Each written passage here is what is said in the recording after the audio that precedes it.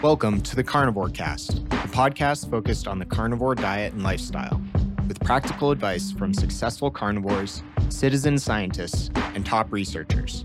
I'm your host, Scott Myslinski, and I'm here to speak with experts and experienced carnivores to get answers to your biggest and meatiest questions while helping you live your best life as a carnivore. Dr. Miki Ben-Dor is a paleoanthropologist at Tel Aviv University studying the causal relationship between Paleolithic nutrition and human evolution. In our first podcast together, we covered paleoanthropology and what it teaches us about carnivore, protein versus fat, and fruit. Check that out if you missed it.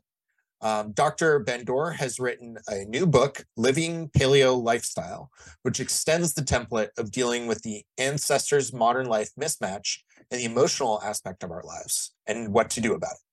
Welcome to the show, Dr. Ben-Dor. Thanks for having me. Yeah, it's a pleasure. And so I'd love to start out with just understanding a bit more about, how this book came about. What inspired you to write this? Well, actually, the book came before I was interested in the subject of nutrition. When I reached about 50, 52, work doesn't seem to be, very attractive anymore. And I felt that I reached the top of my ability. I was sitting in board meetings, and really felt like I wasn't doing much. So I decided to quit. I looked at my bank account. I did some calculations. Since I was studying economy, I could do them. And I decided that I don't need to work if I can calculate my steps correctly. And I just retired. And then I started to, sort of looking around, what should I do? And I did some, I liked at that time to write poems. So I went and studied some poetry. But I always liked hunter-gatherers. That was since I was very young, I used them as a sort of heuristics to explain to me many things.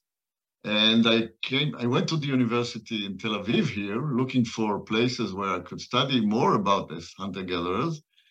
And I found the Department of Archaeology. There were two professors who taught prehistory. And I went and I studied with them just for fun. I wasn't doing anything serious. And then I decided to write a book about retirement. And why retirement? It could be a solution to people who feel unfulfilled at work. Took me about a year or two, more than a year, to research and to write the book. And I wrote the book in Hebrew. And during writing the book, while I was writing, I was starting to research the nutrition aspect of it. I know about paleo, but I didn't know how important it was. And when I discovered the catastrophe of the guidelines from the Americans, I couldn't think about anything else. So I just published the book and I left that side of it, the emotional side of it, altogether. And now half a year ago, I decided to translate it to English and publish it in English too. Well, it turns out that you just can't translate and send it. You have to actually go through it again. And so it took me half a year or so to sort of not really rewrite it, but edit it very, very heavily. So that's what I did. And this is the book.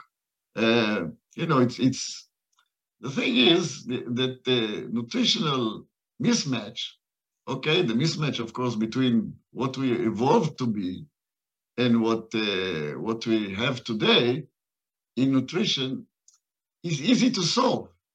Really, you just start to eat something else. You eat more evolutionary guided food like meat.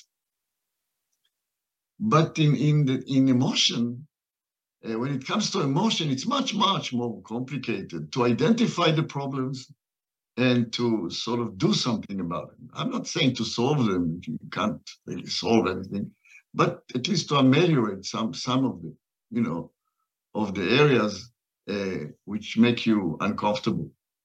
So that's why I needed, a whole book to try to, think about it. Really, it's like I don't know, it's a little, I don't know if it's heavy on philosophy, but it has some philosophy in it. But it has mainly, I think, a good background of what we know about the social and emotional sides of hunter-gatherer societies, which is where our genes are, actually. And this is like a background for the mismatch. So this is what, generally speaking, was the idea. Yeah, it's really interesting and novel concept of applying this Paleolithic template to not just nutrition, but how we think about life and work and identity. I think it's really fascinating. I was not expecting it. And you start with kind of this concept of paradise. Can you talk about what that is and how that's applicable? Yeah, actually, the Hebrew name of the book was Sneaking into Paradise, which is really what I felt when I retired. I felt all of a sudden, I felt so well. And then I read a piece, I think it was, it was in Weston Price book about a guy in Uganda who said that this is, this is paradise. The way that the Ugandans were living, not now, but in the 1920s, this is what was paradise. So I said, yeah, sure. That's what happened, actually, because if you look at the Bible, paradise is more or less a description of the life of hunter-gatherers. They don't know much. They don't think too much about anything. They just live their life. And then when they start to know or want to know more and eat from the tree of knowledge, they get punished. And what is the punishment? Work. So it's not, I personally, I'm not religious, so I don't believe that that's what actually happened. But it certainly reflects what people thought, a few thousand years ago. So yeah, paradise. It was paradise. It was paradise. And when you read about hunter-gatherers and you see, for many reasons, it was paradise. And what we have today is a little hell compared, of course. Yeah. And you also talk about this model of culture, work, and identity. Can you explain what that is for folks? Right. When you look at it, the world of working or labor is completely different to what hunter-gatherers had. And it forces you to do a lot of things that are really pull you away from authenticity. Now, if you think about hunter-gatherers, they grew and they lived most of their life, like 99% of their life, in a group that they knew everybody, and everybody knew them from birth. So there was no need to develop or to present a self that is different from what you are. If you were, let's say, forgetful person that tend to forget, you couldn't hide it in this kind of environment because everybody knew you from birth, or any weakness that you had. And people, of course, have weaknesses and have strengths, but there was no way to hide the weaknesses. And also, there was no way to be too proud of the strengths, because in hunter-gatherers, people don't lie. people who brag about their strengths. They really don't. And it's not done. So really, you just have to be, you could be authentic. You didn't have to invest a lot of energy in being something that you are not. But if you were at work, of course, you have to present a certain, personality, and it changes. If you go to your boss, you have to, behave differently than you behave to your subordinates. So, but it's not just work. It's all the time. We all the time have to present a different ego to different people.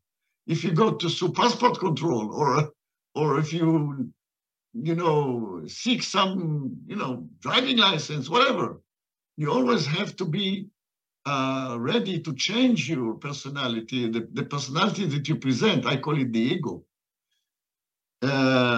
According to the circumstances that you live in, the most crucial part and the most time that happens is during work.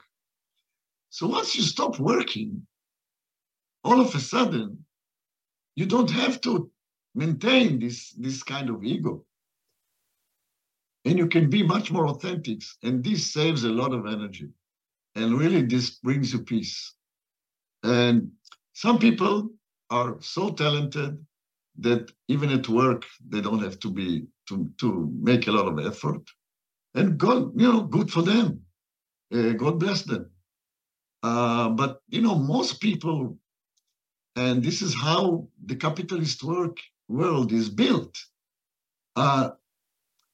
The machine is pressing you to get, the maximum out of you. So if you work in a plant, of course, you want to get a maximum out of the machines. But really, the competition dictates that your bosses will want to get the maximum out of you too. So I'm not blaming anything, and I think maybe I should say right from the beginning that this is not like a new ideology or anything. It's just the book is really aimed at the little person and what he does in his small little environment, and it's not going to change the world. And I don't know, I couldn't think of any better system than capitalism to live today, and the standard of living that we have. So I'm not going against capitalism, but this is it. This is what happens in capitalism, is that people get exploited to the maximum of the people, who need to exploit them. They pay for it, of course. So I'm not saying it's unfair or anything, but so you're under a lot of pressure. And, social pressure is a very strong pressure in many, many senses. Yeah, absolutely. And you, one of the sections of the book that I liked is called "Using the Primal Human as a Model Does Not Negate the Achievements of Human Culture." Can you talk about, you talked about how you can release some of this ego by quitting working, but how can someone continue to be by, I guess, certain measures of success successful and accelerate in their career or whatever they want to do in their work life, while also using the primal human model to improve their well-being? Okay, so I think that it's you have to be able, or it's not you have to be able, but you have to try anyway to create the conditions that are as close as possible to the conditions in hunter-gatherers societies of equality and of autonomy. I think the two major basic, and equality, autonomy, and authenticity. I think if you need three words, these are them. And I can't tell anybody in his work how can he do it, but you can, I don't know, be a freelancer, or you can, whatever you can do to increase your autonomy and try to increase the quality in your environment. One way, for instance, to increase your autonomy is to admit your weaknesses. Now, how can that be connected? But if you increase your weakness, if you sort of admit a weakness, you're no longer dependent on the expectation of others in that area, let's say. So you can be more authentic.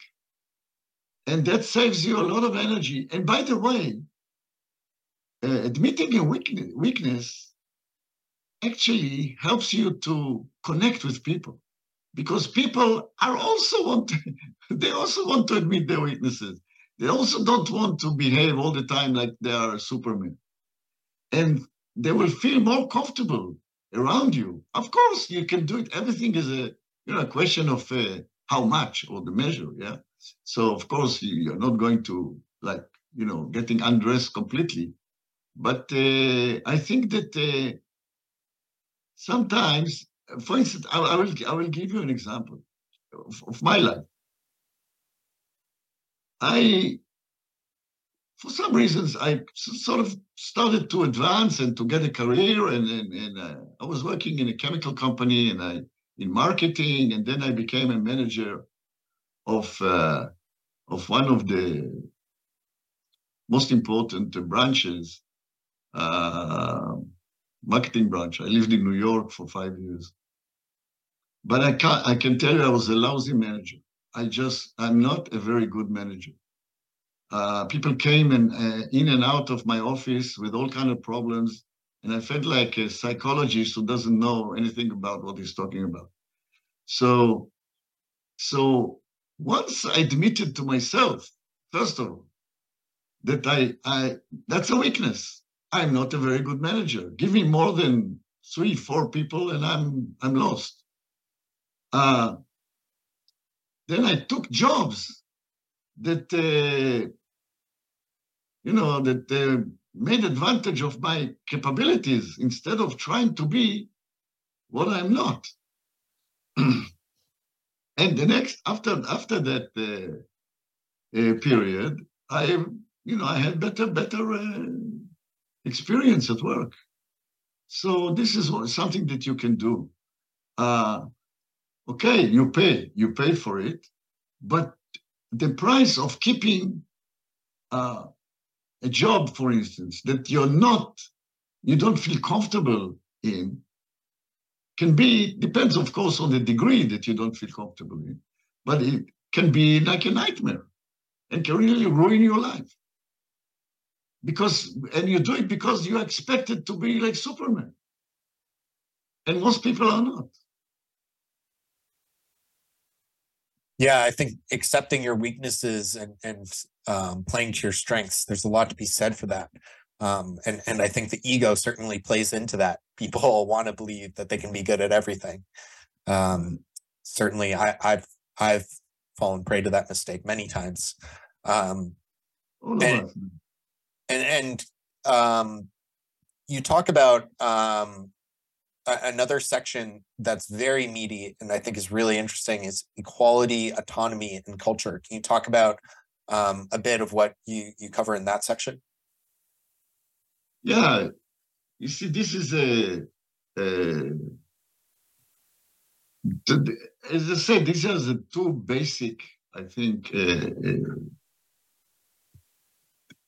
I think even genetically, we are built for equality. There's a very interesting experiment that I describe in the book, where they took 2 capuchin monkeys, and they started giving them, when the other one saw, they gave more to one monkey and less to another monkey.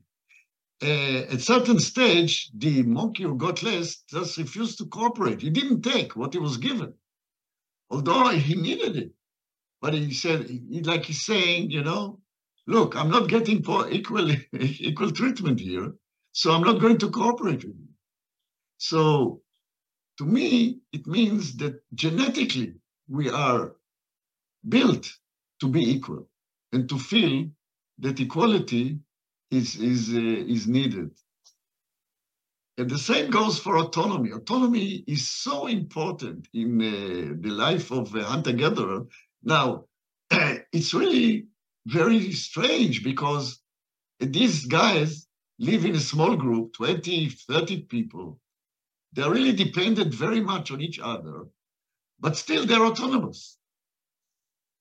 And so you ask, how can it be that you feel autonomous when the whole group is actually dependent on you to bring food and to do your job? Guard the young or whatever. But that's what happens. The autonomy is so extreme that the parents don't tell their children what to do. There's a story, good story that I heard about a tribe in India called the Niyaka. And they were like, the Indian government decided to sort of make governments don't like nomadic tribes because they can't control them. So they gave them like houses, and they said, you're staying here now from now on. So, okay, so they stayed in their houses. And then the government wanted the kids to go to school. But they could not get the parents to tell the kids to go to school. The parents just did not. They just didn't know how to do it. It was not in their repertoire to tell kids what to do. So that whoever, a kid that wanted to go to school went to school, but many kids didn't go to school. And so another thing is that they appointed like a head of the group. But really, there was no head. They didn't have something like that. They didn't have a head of a group. Everybody was equal. Now, the head of the group, because they needed somebody to communicate with. So the government appointed, X as head of the group. And then they told him one day, look, we are bringing you building material to fix your houses at this time, at this date. Get the other guys to stand, because they had to carry it from the road to their place. Get them to wait for us when we come. Okay. So when they came, it was only this guy there. He just could not tell the others to come with him. He was not, he wouldn't do it. So the autonomy is kept by way of behavior. They don't tell anybody. If you want to go hunting, you go hunting. If you don't want to go hunting, nobody will tell you to go hunting. The way it goes is if you want to go hunting and you want somebody else to come with you, you just stand up and you say, I'm going hunting. And that's it. If somebody tells you, yeah, I'll come with you, that's fine. If they don't, you just go hunting by yourself. So then now, how can you change that? Now you coming to the modern world, and of course you cannot allow this level of equality and autonomy.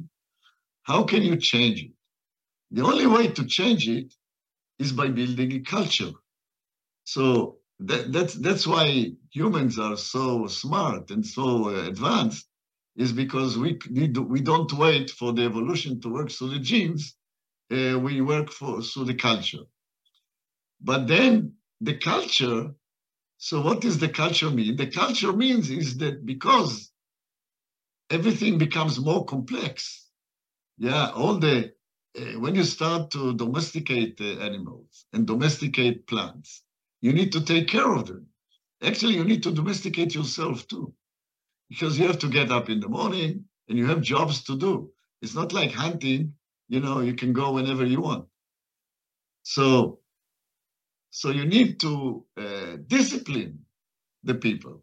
And when the world becomes more complex, every action need more people to do a small part in order to succeed. So they have to specialize in the part because the jobs become more and more knowledge-based and complicated.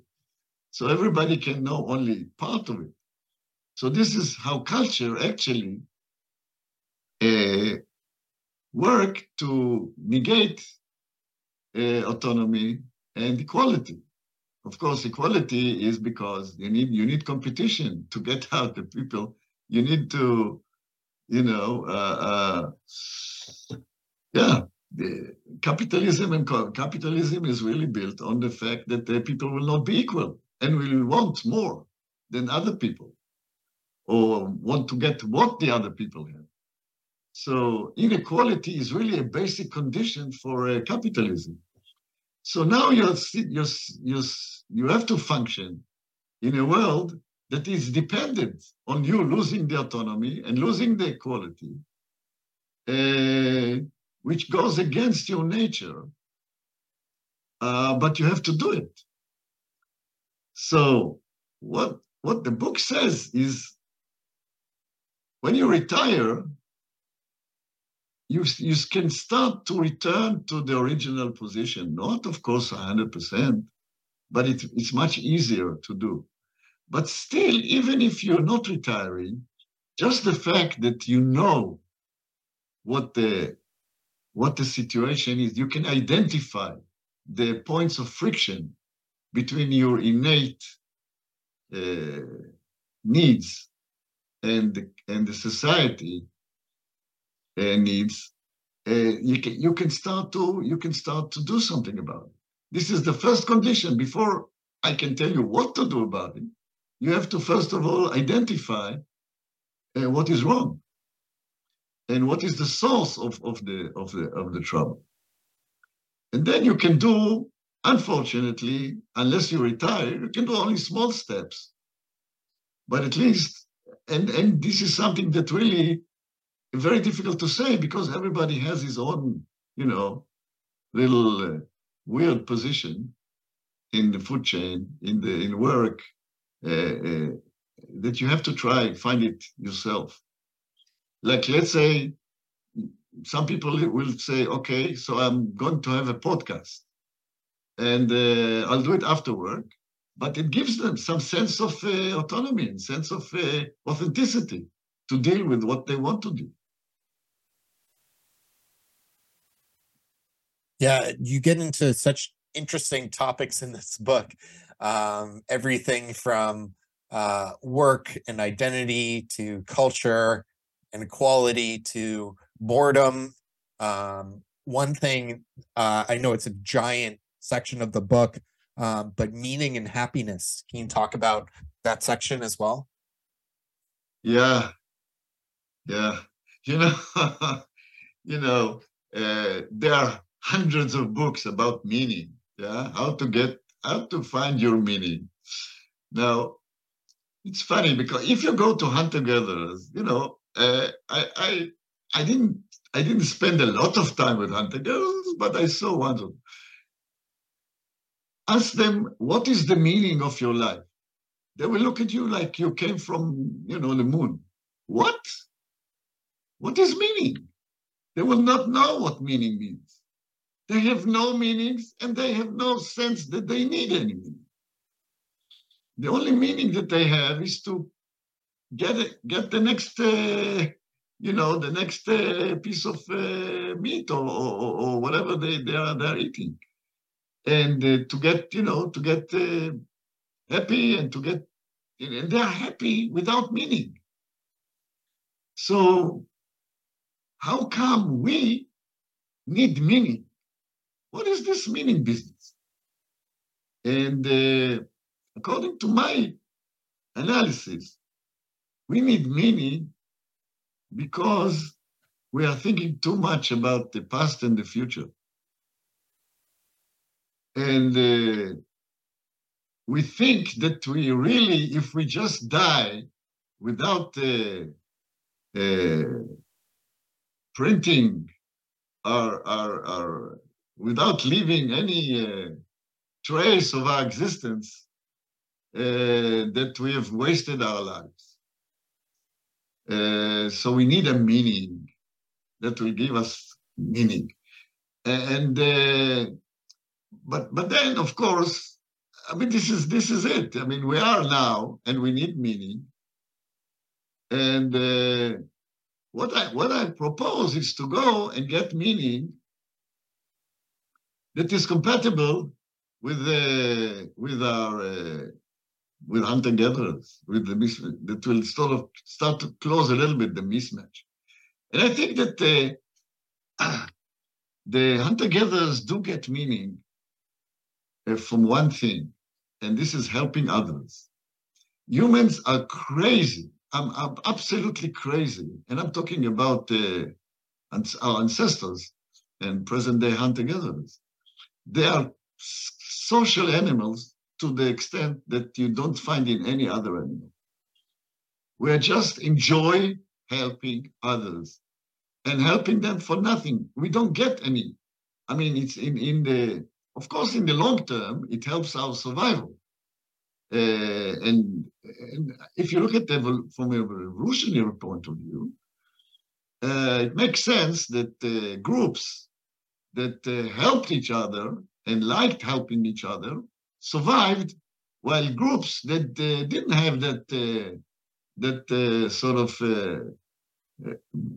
strategy or actually sort of impulse didn't survive.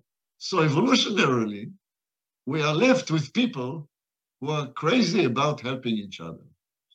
So I'm saying most of the meaning that people get, most of it, not all of it, comes from where we feel that we were meaningful in helping other people. So you, for instance, doing this podcast, I'm sure, because you go back after the podcast and you said, and maybe I helped somebody. Yeah, that's it. I mean, you don't get paid for the podcast, as far as I know. Even if you did, still, people want to know that they did something meaningful. It means that they actually helped. If you remove all everything, the core is helping other people. So just find a way you can help other people. Help your family, help your kids, help your friends, help your neighbors, whatever. Just help. And help and find where you're good at helping. And I think you will get a meaning. And the other thing that I'm talking about meaning, and this is my wife's contribution to it. My wife, by the way, is a psychoanalyst or actually psychotherapist. And so she contributed quite a lot to my understanding about all these things. And she says that there's no meaning without commitment. In other words, you have to commit to something. And sometimes the commitment is built from, not sometimes, not every time, it builds from start doing something. Just start to do something. If you like it, you get to commit to it. When you commit to it, you'll get the meaning. It will come. So this is my 5 cents about meaning. Yeah, I think that makes a ton of sense. I do get paid a little bit for this podcast, but it's definitely not my job. It's mostly a labor of love. I could never make a career out of it, but yeah, I do get a lot of meaning. And I think I was listening to another podcast. I forget where it was, but someone was talking about we orient ourselves so much around what can I do to make money when we think about our vocation. Right. But really, a different orientation is how can I help people? How can I help the most people? What do I have to offer people? And when we think about it that way, I think we can find more meaning. And I also really like your point around trying something, getting good at it, and the meaning will come. And that aligns so well with a lot of the interesting writing and research around passion. So many people say, follow your passion, do what you're passionate about. But Right. in reality, we're probably not born with passion. Yeah. Exactly. And it's much more likely that when you try something, at first you might not even like it, you might be bad at it, but as you master something, through mastery comes passion. I think that's really powerful. Right. No, that very much, came from the way, when I retired, I really didn't know what I was going to do. I didn't have any meaning. I wasn't even interested in going to the university. I just said, well, what can I do? So I started writing poems, and then I discovered I don't really have the drive for it. I mean, I feel too good. Nothing, I feel okay. So then I got, and I found the way, the area that interests me, and I found the meaning just by following very small steps, in very small step. I was not born with this meaning. I didn't leave work with that being, a PhD in Paleo anthropology and publishing a lot about nutrition. So, yeah, it just do something. Just put yourself in the situation where you can do it, and it will come. Meaning will come. Meaning actually is an emergent phenomena. Yeah. Yeah, it's very well said. Well, Dr. Ben-Dor, this has been fantastic. I think you've given folks a lot to think about. It's an excellent book, really thought-provoking. Encourage everyone to check it out and pick it up. I'll have links in the show notes. Again, the book is called Living Paleo Lifestyle. So check that out on Amazon. Where else can folks find out about you, or what else should we share with the audience? Actually, what I did, I put in my blog, which is paleostyle.com, the summary. So the book has a summary. The summary of the book appears at the beginning of the book, and there's a summary, as you noticed, the summary of each chapter and appearing at the beginning of the chapter, not at the end, because I didn't want people to waste time reading something that maybe they don't want to. So they read I hope they read the summary of the chapter, and if they want to go deeper into the subject, they will read the chapter. So the summary of the book I put in my blog, with links, of course, to Amazon, and also with links to the audiobook version. Because if you go to Amazon, you can only actually get the audiobook if you want to try the Amazon subscription, Audible subscription. And I was a little pissed off with that. They really don't sell the book as it is. By the way, they don't allow you even to fix the price. Yeah. Wow. So I found a place where I put it, and people can just go to the place and download it. So these links are in my blog as well. Great. Yeah, I'll link to that as well. That's definitely important. Okay, great. Well, thank you, Dr. Ben-Dor. It's been fantastic, and really appreciate you coming on. Okay, thanks a lot for having me. Thank you for listening to this episode of the Carnivore Cast. If you enjoyed this episode, please review on iTunes. It really helps us out. And share it with a friend. What questions would you like answered, or who would you like to hear from in the carnivore or research community?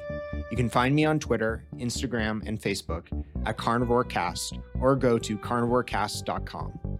You can also email me at info@carnivorecast.com. I'd love to hear from you. Until next time, keep it carnivore.